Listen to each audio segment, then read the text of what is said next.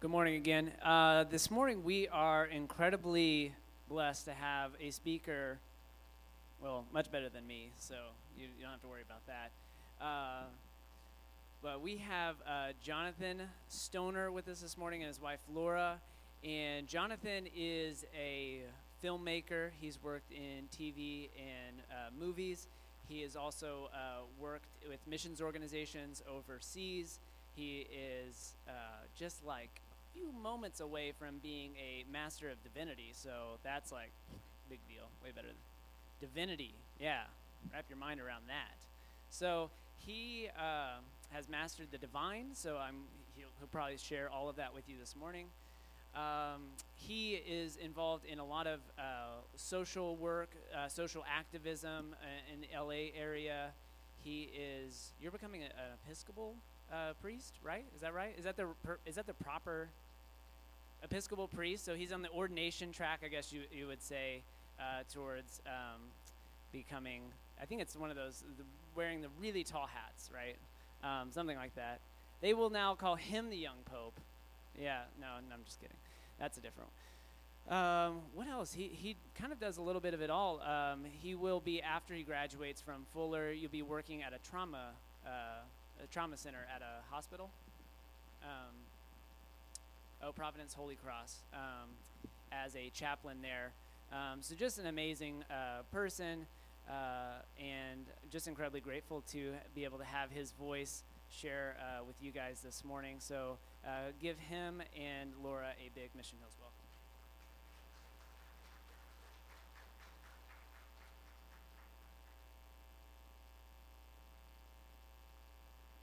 Hello, everybody. Thank you so much for having me here. I'm going to adjust the microphone really quick because I'm a little taller than Ryan here. Let's go up any higher.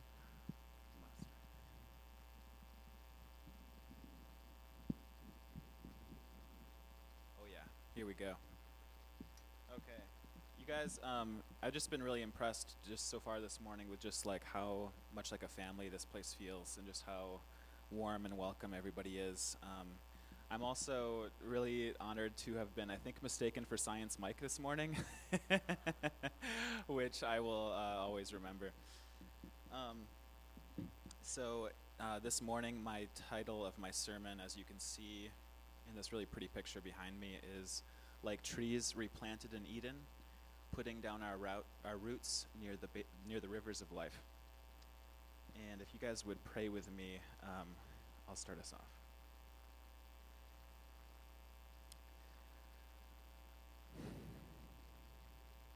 Loving God, would you give us such a vision for our lives and such an assurance of your love and power that we may ever hold fast to the glorious hope which is ours in Jesus Christ our Lord.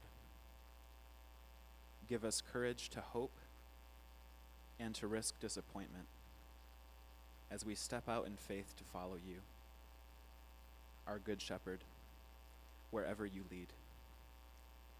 Teach us to pray expectantly, and when our prayers seem to fail, give us the resilience to keep storming the gates of heaven again and again until we hear from you. For you are our God, and you promise to act on behalf of those who love you. Amen. All right, so this morning I'm going to be preaching on Psalm 1, which is one of my favorite Psalms. And the reading comes from the New Living Translation. So it might be slightly different than what you're reading up there, but the gist is the same, so just roll with it. Here it goes. Oh, the joys of those who do not follow the advice of the wicked. I'm going to actually hold the mic. Oh, the joys of those who do not follow the advice of the wicked, or stand around with sinners, or join in with mockers. But they delight in the law of the Lord, meditating on it day and night. They are like trees planted along the riverbank, bearing fruit each season. Their leaves never wither, and they prosper in all they do. But not the wicked. They are like worthless chaff scattered by the wind. They will be condemned at the time of judgment. Sinners will have no place among the godly. For the Lord watches over the path of the godly, but the path of the wicked leads to destruction. The word of the Lord. Thanks be to God. Now, I don't know if you guys know this, but Psalm 1 is a great introduction to the entire book of the Psalms. And as I mentioned before, the Psalms is like my favorite book in the entire Bible. Throughout the last 4 years of seminary, when my brain was fried, when my heart was running on fumes, when I couldn't even form coherent sentences, when I didn't know how to pray, I would go to the Psalms, and the Psalms would give me language for my prayers. In a nutshell, this psalm that is only 6 verses long gives us a picture of what all the Psalms are about. The first line of the first verse, "Oh, the joys of those who," which is sometimes translated as "Blessed is the one who," which was, I think, in that translation that we had up on the screen, is this interpretive key that helps us unlock the meaning of the psalm, as well as the entire Psalter. In a sense, every psalm gives us this picture of the good life, what it means to be happy, what it means to be blessed. And I don't know if you guys saw those pictures of President Obama recently when he was on vacation in the Virgin Islands. Anybody see those? When he was paragliding and he was off the back of a boat and he just had this huge smile on his face. And that's kind of what I think of now whenever I read this psalm and I read about the joys of those who delight themselves in the Lord. I just picture his face and how happy and carefree he looks. And I think it's that same level of joy that this psalm is talking about. It's the joy of those who steer clear of evil and who delight in God's word, chewing on Scripture day and night. Psalm 1 is a picture of the good life, the blessed life.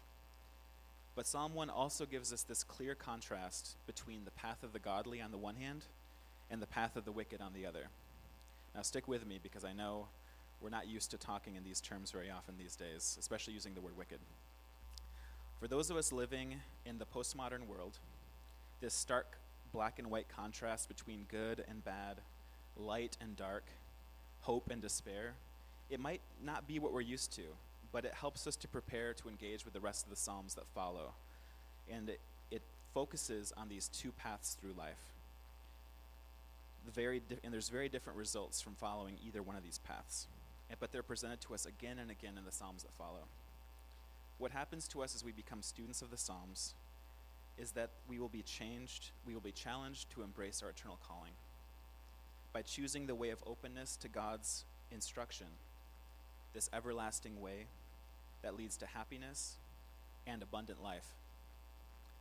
Look, even if you forget everything else I say today, and you guys have heard a lot of things this morning already, but if you forget everything else I've said, I truly hope that you will all be inspired to become students of the Psalms.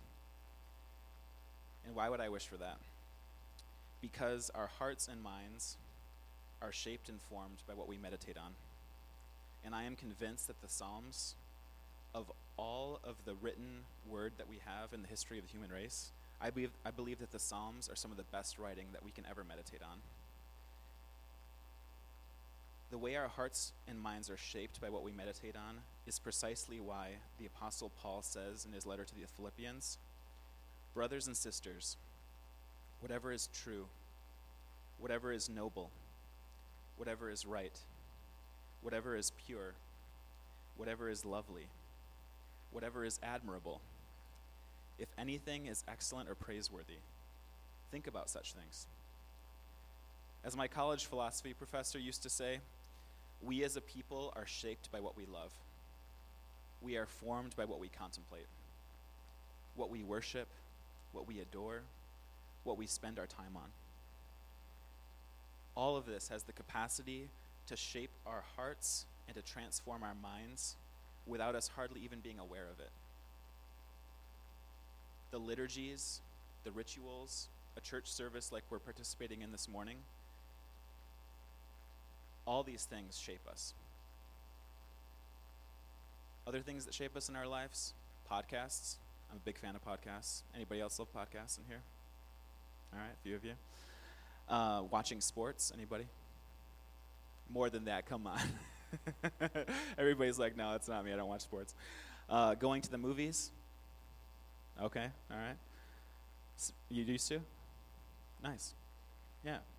Social media. Anybody spend time on social media?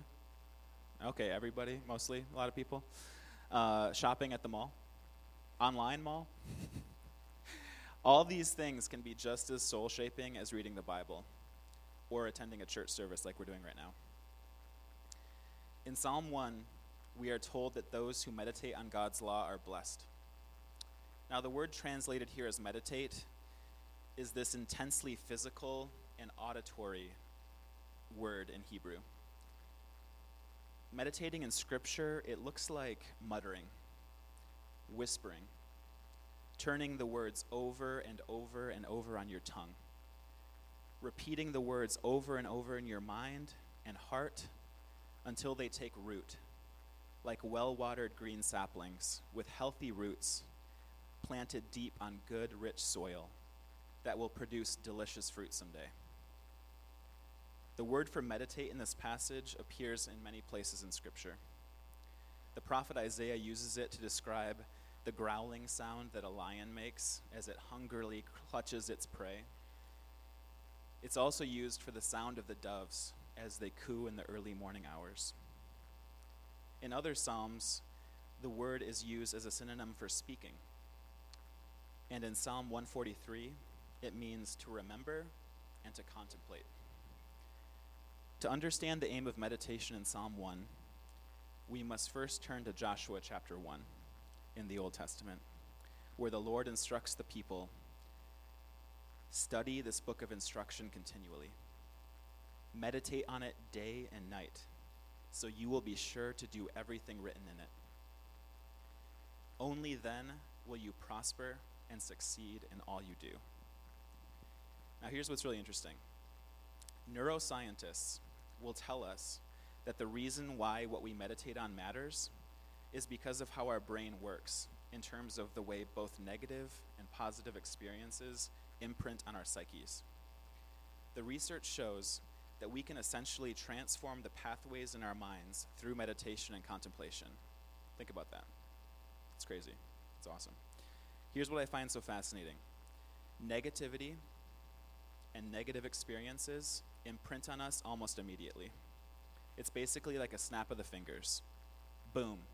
Something negative happens to you, and it sticks in your brain like super glue. Can anybody relate to that? Yeah, I see some hands. But when it comes to positive experiences around all that Paul tells us to think on, those things that are true, those things that are noble, those things that are right, those things that are pure, those things that are lovely, those things that are admirable, those things that are excellent or praiseworthy, that requires time. They say it takes at least 15 seconds or more of contemplation for those positive things that happen in our lives to actually imprint on our brains and our hearts. So it actually requires a little bit of work on our part for the positive things to change us. I think the writers of the Old Testament and the New Testament understood this timeless truth, that what we meditate on changes us. And that's why we have all these admonitions in the Bible, from Moses to Joshua to David, Isaiah, Paul, among others, to meditate on God's word day and night. In Psalm 1, the psalmist is describing a person who slowly savors the words of the Torah 24/7. Think about that lion again, hungrily clutching its prey when you think about like that kind of hunger for the Bible. This is a person who feasts on and is both sustained and transformed by the word of God, as if it is real food. Now, describing it like this might remind you of Christ's encounter with the devil in the Gospels, where Jesus quotes the ancient words of Deuteronomy, and when the devil was trying to get him to break his fast. Anybody remember this story? Yeah. Here's the thing. Jesus knows the scriptures. He knows where the path of giving into temptation leads.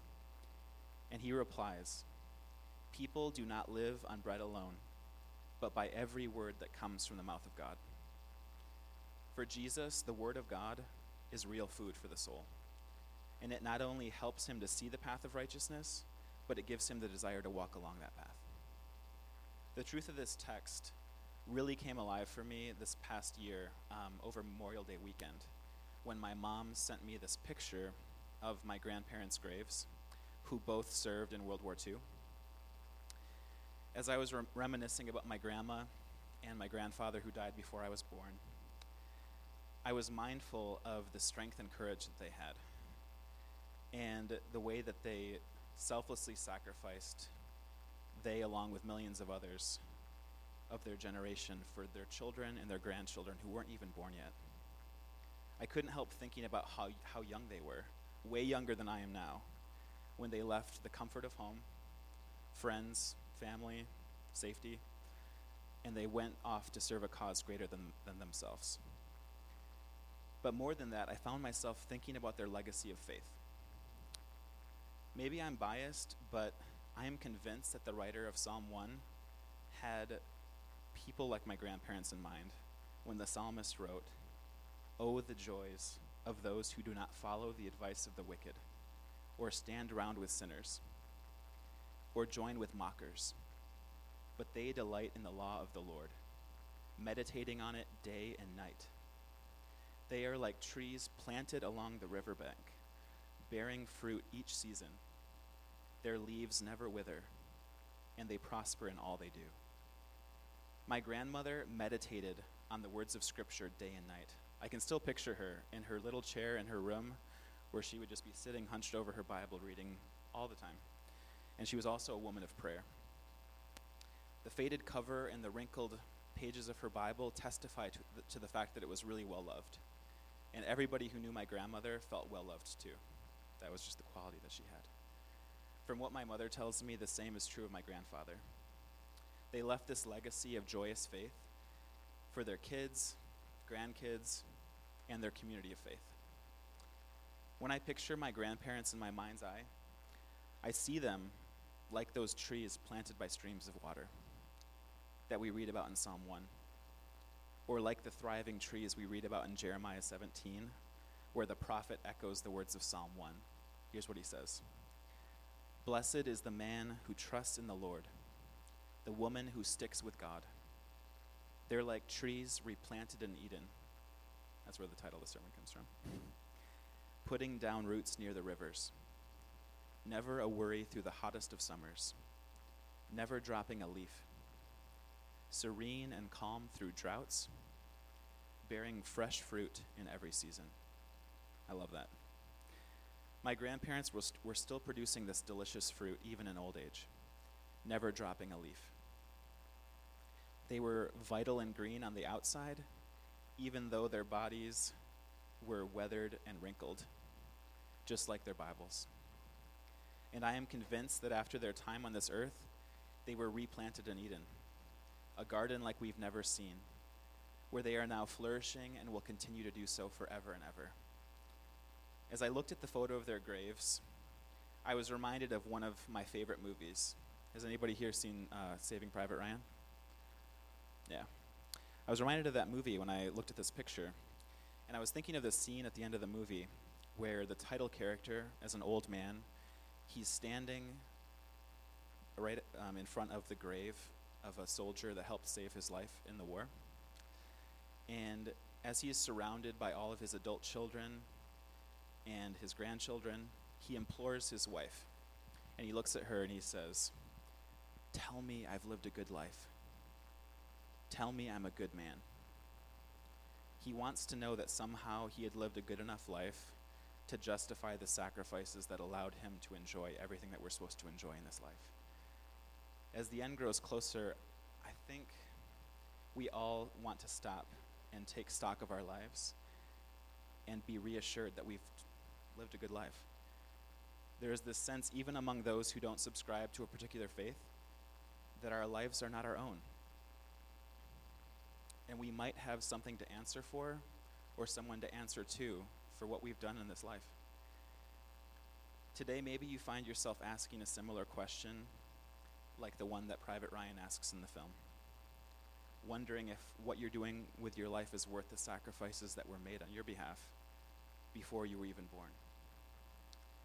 Maybe, like me, you wonder, will it be said of you that you were someone who delighted in the law of the Lord? That that you feasted on it day and night? I know that's not true of me yet. I want it to be.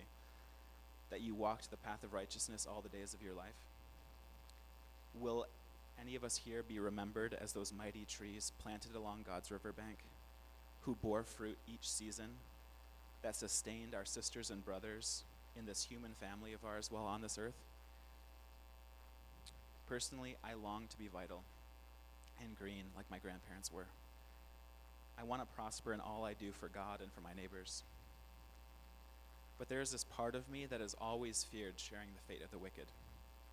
My deepest fear was that my life would be worthless chaff, that would be blown away by the wind, just scattered. In Psalm 1, the deeply rooted person is compared to a well-watered, leafy green tree, and it's contrasted with useless chaff. Now, most of us probably don't use the word chaff very often. We're probably not very familiar with it in our context because we're not farmers like our ancestors were. But the word chaff pops up over and over again in the scriptures. Basically, chaff imagery in scripture is about this complete lack of rootedness of the lives of the wicked, likening them to dust in the wind, like that famous song, that will quickly pass away, never to be seen or heard from again. In the ancient Near East, lives that were lived apart from God were seen as empty, sterile, and worthless as chaff. Throughout the Old Testament prophetic books and on into the Gospels, the imagery of winnowing, the ancient method for separating heads of grain from the chaff and for removing hungry insects from the stored grain, it's used again and again as this metaphor for judgment. The imagery would have been intimately familiar to the psalmist's audience, who watched every harvest season as grain was threshed and winnowed and chaff and all the insects were scattered to the wind. The message of Psalm 1 is that if we persist in wickedness, there is no question in the psalmist's mind what awaits us. We will be discarded like chaff and pesky insects that are thrown to the wind. I'm going to read this verse 4 one more time. The wicked are like worthless chaff scattered to the wind. The shortness of this verse reinforces how fleeting the lives of the wicked are. But here's the problem. The word wicked. Anybody here use that word very often? Okay, we got one person.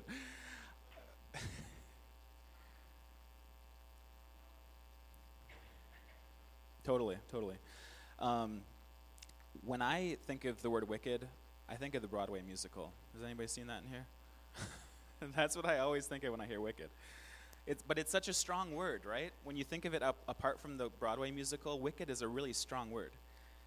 So here is a helpful definition from C.S. Lewis that I think might help us understand what I think the psalmist is getting at. C.S. Lewis in The Great Divorce, which is his book about the afterlife, he says, there are only two kinds of people in the end. Those who say to God, thy will be done, and those to whom God says in the end, thy will be done.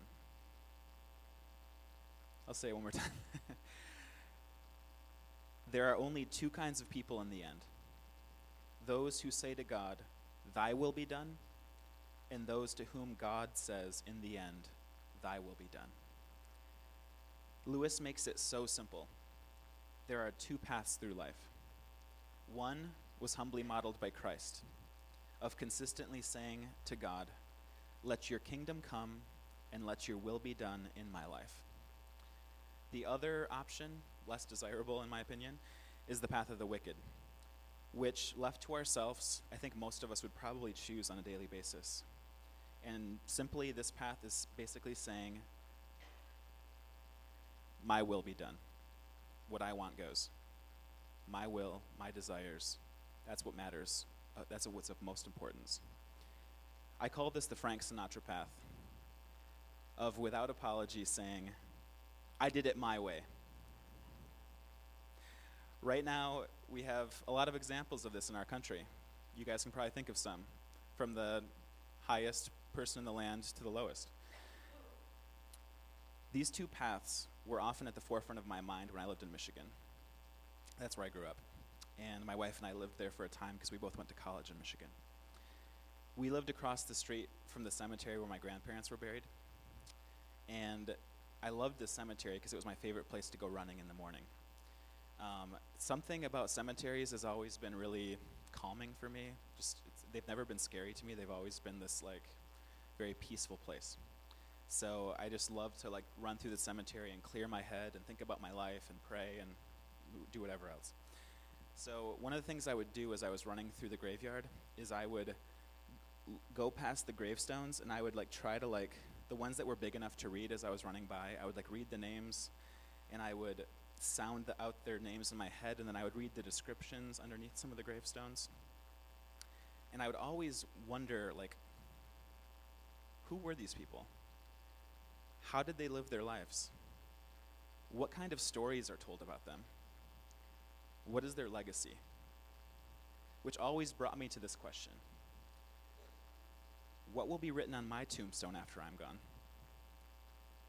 The Christian philosopher Dallas Willard writes, "We are all of us never-ceasing spiritual beings with a unique eternal calling to count for good in God's great universe." My grandmother was a devout woman of deep faith, and I believe that her faith-filled prayers as she sat hunched over her Bible sustained our family through some of the darkest storms of our lives. She was one who delighted in the law of the Lord. She loved God's word. And she joyfully embraced her eternal calling to count for good in God's great universe. To me, she was the embodiment of Psalm 1.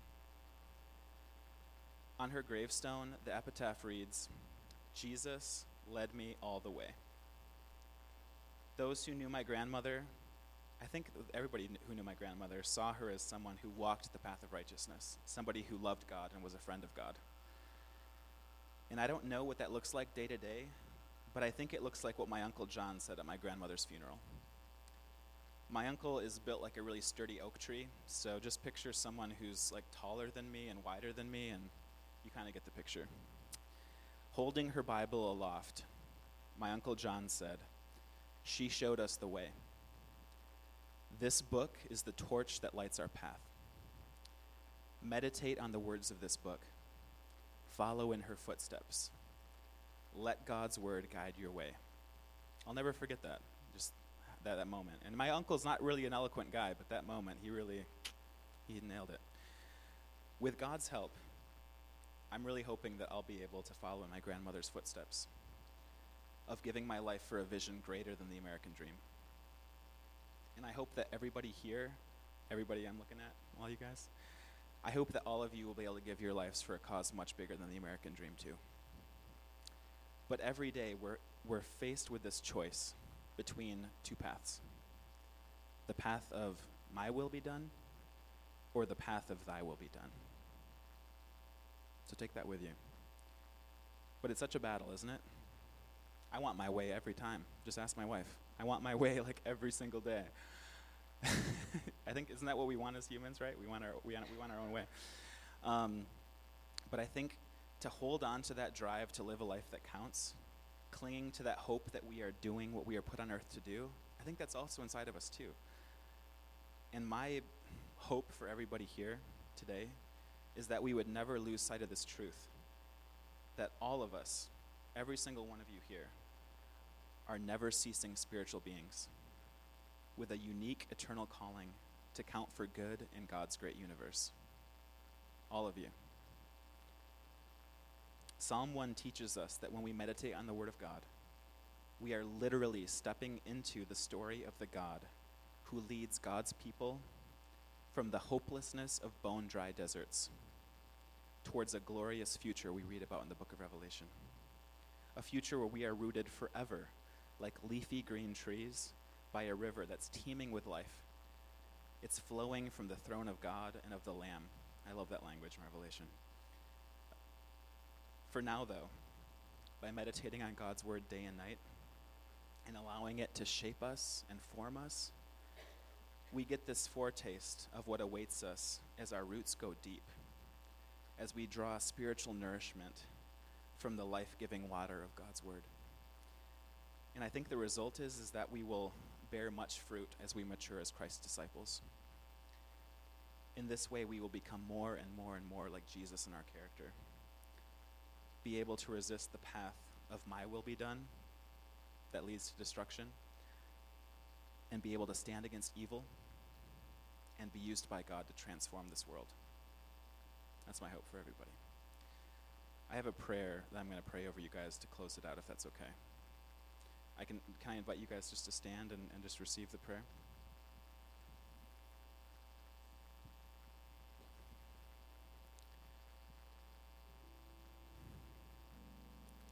May you be the blessed ones who trust in God, so that you will be like trees replanted in Eden, putting down your roots near the rivers of the water of life, clear as crystal, flowing from the throne of God and of the Lamb.